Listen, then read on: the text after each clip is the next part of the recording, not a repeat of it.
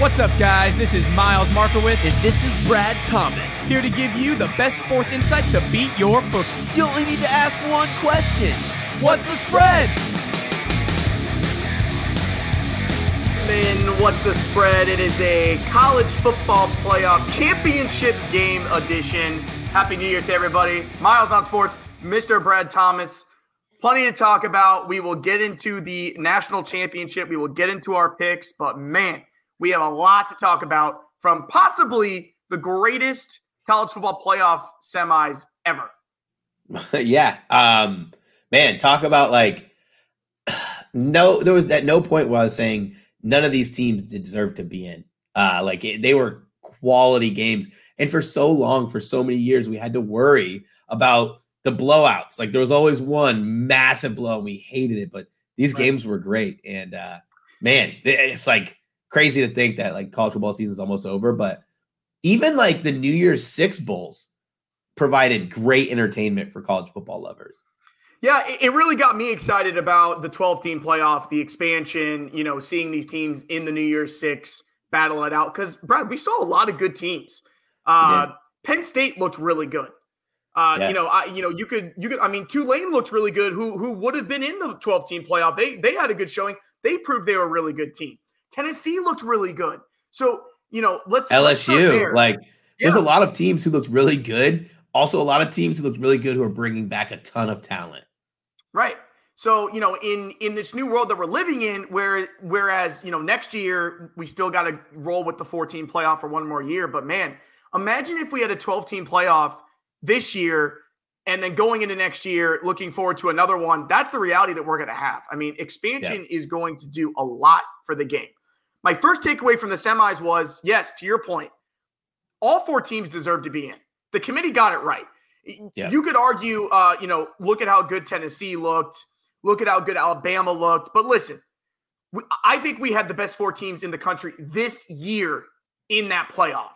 And it turned out, which my hope when Ohio State got boat raced by Michigan, my hope was, okay, but maybe Ohio State and Michigan are two of the best four teams. I think they proved that. Even though they both came away with losses, they both went in and gave everything they had and proved that they belonged, especially Ohio State. How about that Peach Bowl? You and I think we had a great time. Well, we had a great time. We got great seats, great action. But listen, you know what's crazy? What I actually think, and I don't say this too often because normally when we talk about a top four, it's the top four and then a steep drop off. We could have probably really been it's top one and then 2 through 7 are all 2B, 2C, 2E. That's how crazy good the parity was.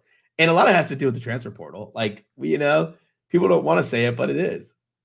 I mean, it's changing things, right? Because usually there's only one or two teams that could win the title. This year, if we had a 12-team playoff, Tennessee could have made noise in that playoff. Chaos. Bama could have made noise in that playoff. Penn State would have made a lot of noise in that playoff. You've got teams that were ready to go in and do battle, and Ohio State proved that we did not have one great team this year. Georgia was vulnerable. We knew they were vulnerable this year. Hopes they were vulnerable, at least as Ohio State fans. There was definitely weaknesses there where we do not have a clear best team this year. There were a lot of really good teams this year. So an expanded playoff in a year like this would have benefited a lot of those schools because I think it would have given us a lot of good games and teams would have had a chance that Ohio State got. Because Ohio State got their second chance. Others did not. It's kind of funny. Ohio State got their chance. TCU even got their second chance because they lost in their championship game. Right. And you even though Ohio State lost, both of you guys made the most of the opportunity. Neither of you guys sat there and got boat raced in your semifinal game. And holy crap, man. What a treat we absolutely have. Just thinking back to it, the game was so good. The props were so good. The atmosphere was so good. Everything was so great. As we preview Georgia and TCU, I kind of want to do it at the same time as we look back on the semifinal games and our takeaways, because I want to start with Georgia. And this dates back to last year in their 2 games against Alabama. I think what a lot of teams are not recognizing is Georgia is beatable folks.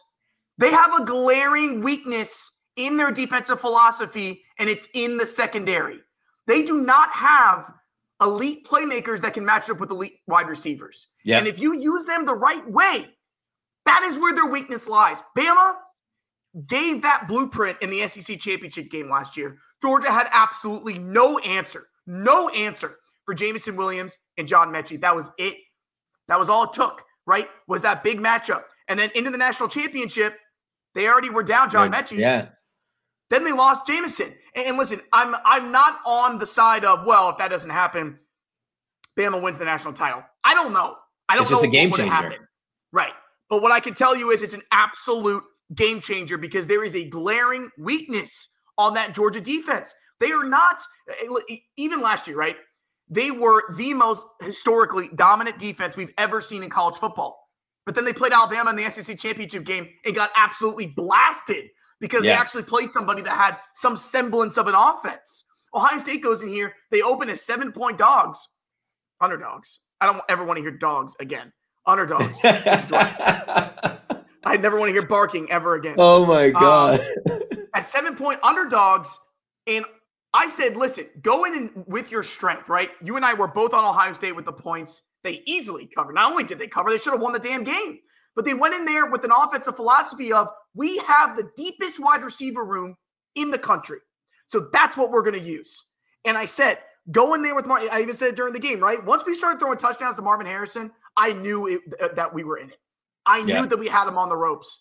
I want to go back to their stats real quick. Emeka Egbuka, 8 catches, 112 yards, and a touchdown as the number 2 receiver. Harrison had 5 catches for 106 yards and 2 touchdowns. Fleming as our 3rd string, 5 catches for 71 yards. Xavier Johnson, who is technically our 5th string wide receiver and in the game, our 2nd string running back, he had 3 catches for 43 yards and a touchdown. Kirby Smart and that defense had no answer for that offensive game plan. And it almost worked. But what worries me and what should worry the rest of college football is it still wasn't enough. Georgia still found a way to win the game because that's what champions do. Yeah. I would say Georgia, as an unbiased observer, I was rooting for Ohio State, but, I think me rooting and how much you love Ohio State is vastly different. You bleed Buckeye red. Whoops. Wrong color. That one slipped out. But Georgia felt inevitable. Like they felt like a team that was just so good that not even to stop your quarterback from running, stop your wide receivers from going off, they felt inevitable. I was describing it to someone when I was watching the game where Ohio State played a really good game. There were a couple of decisions that I think changed the game for Ohio State, but it just felt like every single time Ohio State had Georgia on the ropes, Georgia was finding a way to stay in the game and stay punching back. Not just staying in the game, but punching back, despite Ohio State just throwing haymaker after haymaker. They felt inevitable. I will never forget this. We were sitting outside the Mercedes-Benz Stadium, and I'm just, yapping. I've been having some adult waters, I'm yapping. And I'm talking about why I think Ohio State's going to eat, why I think Marvin Harrison's going to eat. And I said a lot of it has to do with the lack of pressure Georgia gets on the quarterback. Georgia fans, you'll see. Oh, yeah. And we didn't see anything. I think this is going to set up for a fun game with TCU because since Smith has gone down, the pressure has sucked. And I've said this week in and week out, that it leaves you very vulnerable. Like you think that Marvin Harrison's the only wide receiver in this country. You think Egbuka is the only wide receiver. Fleming's the only wide receiver in this country that's going to be able to eat. There's a guy by the name of Quentin Johnson, who I think is the best draft-eligible wide receiver in college football that's going to be able to feast in this game. I was just kind of a little upset, as a guy pulling for Ohio State, the decision-making on that final drive. I felt like it was just like, I know you trust your kicker, but I felt like we were trusting him for a pretty deep kick. And I wanted to get to the 20, and that's just me selfishly as a guy who wanted to see my boys' team in the national championship and him have a smile on his face at the end of the night. But man, if Ohio State can mess around and have one of these guys in the QB room step up like CJ Stroud did when his name was called, they're not going anywhere. A lot of underclassmen on that Ohio State team. You guys need to keep Marvin Harrison Jr. From going to USC, but that game proved that like Ohio State can compete with the best team in the country. Georgia's lost one game in their last 33 games. So like the fact that it was down to the wire for Ohio State team, who I'd say 80% of the country was talking trash about on Twitter, saying they didn't deserve a shot because they got boat raced by Michigan. Ohio State held their own, and they proved that they belonged and they deserved that spot. Yeah, I really believe that too. Marvin Harrison literally got knocked out of the game. I mean, literally knocked out of the game. Whether or not that was targeting, I don't really want to get into. Where I stand on that as an Ohio State fan. But the fact of the matter is, after we lost Marvin Harrison, the play calling had to change, obviously. It did. Because the entire game plan was revolved around Marvin Harrison, and it was working. But as soon as we lost that piece, especially on that final drive, we lost our edge, our advantage. Marvin Harrison, I think, proved that he might be the best player in college football. And going into next year, he might be the best player in college football because you saw the impact he made. Yeah. Yes, CJ Stroud played the best game of his life. I do not want that to go unnoticed. That was the CJ Stroud I have been looking for 2 years. And listen, better late than never. I'm glad I finally got him because I knew he had it in him. He left everything out on that field. Everything. That he belonged. But Marvin Harrison was the X factor in that game. And when he got knocked out, that's when there was trouble. But man, I mean, obviously took him to the wire. So let's move over to TCU in that game against Michigan. TCU 7.5 point underdogs in that game. You and I were both on Michigan, as was most of the country. Didn't work out that way. I don't even know what to say, Miles. Like, I just felt like I was so wrong. I mean, I did absolutely smash McCarthy's rushing over, thank God. But I was on Michigan first half. I was on Michigan spread. And week in and week out, we talk about TCU not belonging. TCU, like the stats do say it, but when you have the right culture, you have the right pieces, you have a good team. Like, you don't need the stats to be screaming that says they're number one in EPA, they're number one in net scoring, they're number one in FEI. Like, these analytics guys, I'll consider myself an analytics guy too when it comes to betting props, but we salivate over these numbers. Like, oh my God, look at this team on paper. They're so good on paper. And we've never said that about TCU, not in one game. And this is me owning up to all the trash that I've talked, all this smack that I am putting back inside my mouth. They play darn good football. The game is won on the field, not on the stat sheet. Even when Kendre Miller went down, they still played great. It's like they were inevitable. They were, and I use that word again because it's like, not that I thought they were going to win the entire game. I just thought they were never going to give up. I felt for Michigan. Like, I think that at no point did I say, Miles, we should live bet Michigan. I don't think that those words even remotely came out of my mouth. And now we think about it, it's just like TCU, the team who had to come back from behind so many times, has a chance to do something that hasn't been done since 1990. That is win a national championship after being unranked in the preseason. TCU, the team who prior to this season wasn't getting these rock star portal guys, these rock star recruits. Life's going to change for TCU now. They have a chance to be the kings of the Big 12. Like, I've already looked at their portal stuff. Like, they're getting good wide receivers, good running backs coming in. Like, people want to play in this system. They're going to score a lot of points year in and year out now. That's what good coaching does, good coaching change. Man, TCU, hats off to the Horned Frogs. They are absolutely. I mean, TCU is not just a Cinderella story right now. They feel like a Cinderella program. Like their program, has the glass slipper. They feel like a team of destiny. They believe in themselves. I really want everybody to understand how difficult it is to win a college football playoff game. We have talked about this, Brad, for years. Winning a college football playoff game is the mecca right now of college football talent, competition. I didn't think TCU had a shot in this game because eventually talent will catch up to you.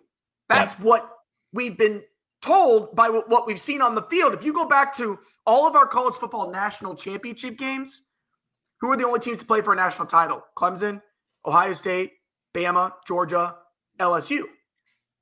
As long as I'm not missing any. To play for a national championship, it's been like those 5 programs because of talent, because it's that difficult to win a semifinal game. I've talked about this in the past as an Ohio State fan. Winning a semifinal game feels like a national championship. Yep. Because it's so difficult to do. Obviously you then want to finish the job and you want to take it home and win the national title. But what TCU is doing right now is absolutely unprecedented. I think it says 2 things. First of all, for the expansion and for the 12-team playoff, I think it's proving why we needed that, because I think it gives us the opportunity to see more TCUs, to see more programs like this showcase their abilities at the end of the year when they've actually put together a really good team. And number 2, it shows that the respect we had for this program is warranted. You go back to years of What's the Spread, nobody had bigger respect for Gary Patterson and his program than Miles and Brad. He was one of our favorite coaches year in and year out. And I got to hand it to him. It was a tough decision to move on from him. But what Sonny Dykes has done here, very similar to what Lincoln Riley did at USC, right? He came in, it completely changed the program. Obviously, Lincoln Riley didn't make the playoff, but he came in and immediately made them relevant. You can go from a 5-win team, from a 4-win team, and bounce back like this overnight because of what we're seeing in the transfer portal, NIL. I was just like, I was like, how does TCU repeat the success? I do think TCU loses 3 games next year, 2 games next year, just because it's hard when you have 5 games that you have a post-game win expectancy of 50% to win that many coin flips. But man, they've already started doing it in the portal. Like this success is repeatable. God, TCU. I'm at lost words. I've been like just cashing player props on that team. Haven't bet on them all season, but player props have been fun. So Georgia, TCU, Georgia favored by 12.5. I think this opened at around 13.5, somewhere around that number. What are we going to see? What are we going to see in this game? I actually think it's going to be pretty close. If I were to, I'm not going to actually physically bet on the side. I do think TCU covers the number. I think we see this a lot close. TCU is one of the top, most explosive teams in the country. Problem is they're going against the most explosive team in Georgia. Georgia's number 1 in college football in yards per play. TCU's number 6. But the difference is only like 0.3. I think one's like 6.7. The other one's like 6.4 yards per play. But TCU plays very good, explosive football on the offense. And who stepped up bigger than anyone else? Max Duggan. I think Max Duggan throws for a ton of yards like CJ Stroud did. And I think that Georgia, no matter how much game planning Kirby Smart does, I think they're going to use the exact same game plan that Ohio State did. They're going to move the pocket, let the quarterback use his legs, pick up first. That way, if Georgia wants to sit back deep, that's a free first. And then they're going to exploit them with their best wide receiver. Ohio State did it with Marvin Harrison. TCU is going to do it with Quentin Johnson. And when you look at the numbers, like there's no number that I'm looking at on this chart that makes me afraid of what TCU is running up against, right? Like, like you'll see a number like offensive success rate. TCU is 83rd in the country. Offensive pass success rate. But we know Max Duggan's not the guy who's going to go throw for 350 in a shootout. If this is a shootout, Max Duggan's going to have 280 yards, and he's going to run for another 70 to 100. He's going to just make plays with what he's got available to him. TCU, I will say this, TCU 4-0 against the spread in their last 4 non-conference games. What do you think's going to happen, Miles? Yeah, so, similar to you, I don't know if I'm actually going to put money on a side here. It's a tough spread in a national championship game. A lot of unknowns. But for me, it's going to come down to talent. It's the 15th game of the season. Now, there is a reason that TCU has made it this far. They're a good team. And that game against Michigan was absolutely no fluke. They went in there and really made Michigan play their game. Yeah. Especially with those pick sixes with J.J. McCarthy, who, keep in mind, J.J. McCarthy had only turned the ball over 3 times all season. And then he throws 2 pick sixes in that game, something Ohio State wasn't able to figure out. TCU was. Stage wasn't too big for them there. I think the stage will be a little too big for them here. I'm not saying they get blown out of the water here, but I think the Georgia depth is going to show up in the 3rd and 4th quarter. It's too much. So I'm on Georgia here, minus 12.5. Just looking at the talent on the roster, which you can complain and you can throw things at me for doing that. I understand that the game is played on the field. Yeah. But Georgia is coming into this game with 68 blue chip recruits on their roster. 15 of them are former 5-star players. TCU has 17 blue chip recruits on their roster. I don't know how they've gotten this far. I will tell you that Michigan doesn't really recruit all that well either. Michigan only really comes in with top 20 classes here or there. TCU has not played a team like this. They have not played a Georgia, not in the Big 12, not really in a very long time as a program. Yeah. It doesn't mean that they're scared. TCU's got no fear. They're going to come in and give them a game. But I'm going to take Georgia in this one. Maybe it's out of anger. Maybe I'm just upset that Ohio State's not in this spot. I don't know. I hope it's a close game. I hope TCU holds their own. I don't think they will. I think Georgia is just too damn talented. And this is going to bring me to my final point. Okay. That I want to talk about of the podcast is looking over recruiting. Don't forget that, yes, TCU has made this run. More importantly, they've proven it's possible. And that's important. You could argue that Cincinnati did that, but then Cincinnati goes out and they lay an absolute egg against Alabama in the playoff. Now, TCU is different, right? Power 5, I get that. But they've proven it's possible. But we still have to remember who the kings of college football are right now. It's Alabama and Georgia. They are consistently finishing with the best recruiting classes in the country. Alabama has just finished signing the number 1 recruiting class in the country for the 10th time since 2011. What year is it? 2023? It's almost every year. like every year except 1 or 2. And the highest rated recruiting class in Alabama history. Yeah. So they're not going anywhere. Georgia's not going anywhere. This is still the bar. Look at what it took for Ohio State. And keep in mind, Ohio State is consistently right behind Alabama and Georgia in recruiting rankings because Clemson is gone now. So Ohio State has stayed there. Ohio State has stayed consistent, but behind Alabama and Georgia. And look at what it took. And Ohio State still couldn't beat Georgia. That's the part that worries me for the future is it just takes so much, man. It takes everything you have to beat these teams. Look at what it took for Alabama even this year, right? Yeah. The last second kick against Tennessee on the road, the 2-point conversion in overtime on the road against LSU. That's what it takes to beat these teams. Bama will be back. Georgia will be back. They'll probably both be in the playoff next year. When it expands to 12 teams, you better believe they'll be in it every year because recruiting doesn't lie. I love college football. I love this game.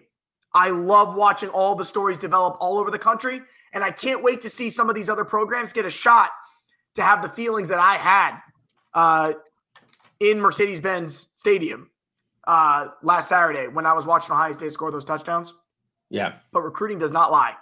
And we still have a talent gap in college football. Ohio State's included in that.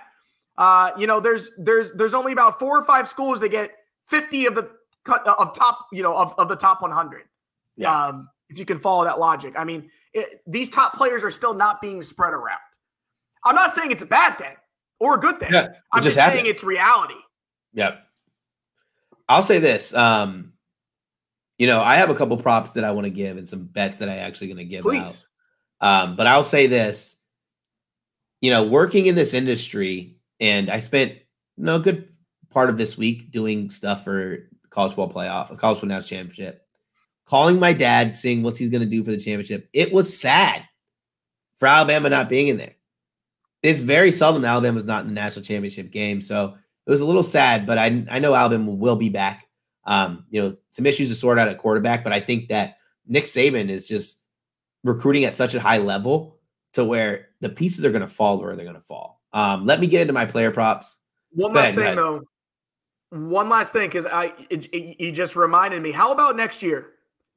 Georgia, Bama, Ohio State, and Clemson, who I include in that because they've been there. All new starting quarterbacks next year. I don't know if we've ever, even just the three, even just Bama, Georgia, Ohio State. I don't think we've had all three of them with it's crazy quarterback. So that's going to be interesting.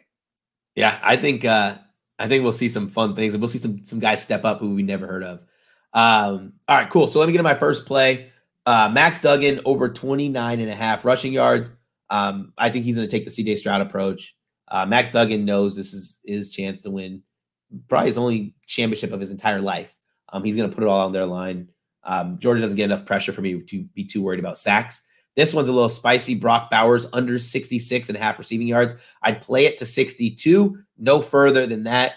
They're just not going to throw Brock Bowers enough targets. He gets a lot of short stuff, enough targets for him to hit this number. He's only gone over this number twice all season, twice in 16 games. And then Georgia team total over 37.5. I love this one. TCU is 51st in defensive success rate, 47th in defensive net points per drive, 45th in defensive touchdown rate. That means they're allowing touchdowns on 25% of their opponent's drives. And Georgia has cleared this number 9 times this season. One of the times they didn't clear this number, it landed straight on 35. So I'm going to count that as 9.5. And then another one, they didn't hit it. They scored 33 points in the first 3 quarters against Samford and didn't try the rest of the game. I think that TCU is going to make this a dogfight, but I don't mean it's going to be a dogfight on the defensive end. I think TCU is just going to keep scoring. We're going to see a ton of points. Total set at 63. I wouldn't be surprised if both teams hit their overs. Love it. I'll be on all 3 of those. Good work, my man. Let's get it. This is it. Last game. Last game of the college football season. I could almost cry, but everyone, this is a celebration of college football. Be sure, wherever you're watching, wherever you're listening, smash the like and subscribe button. Best of luck. Take care.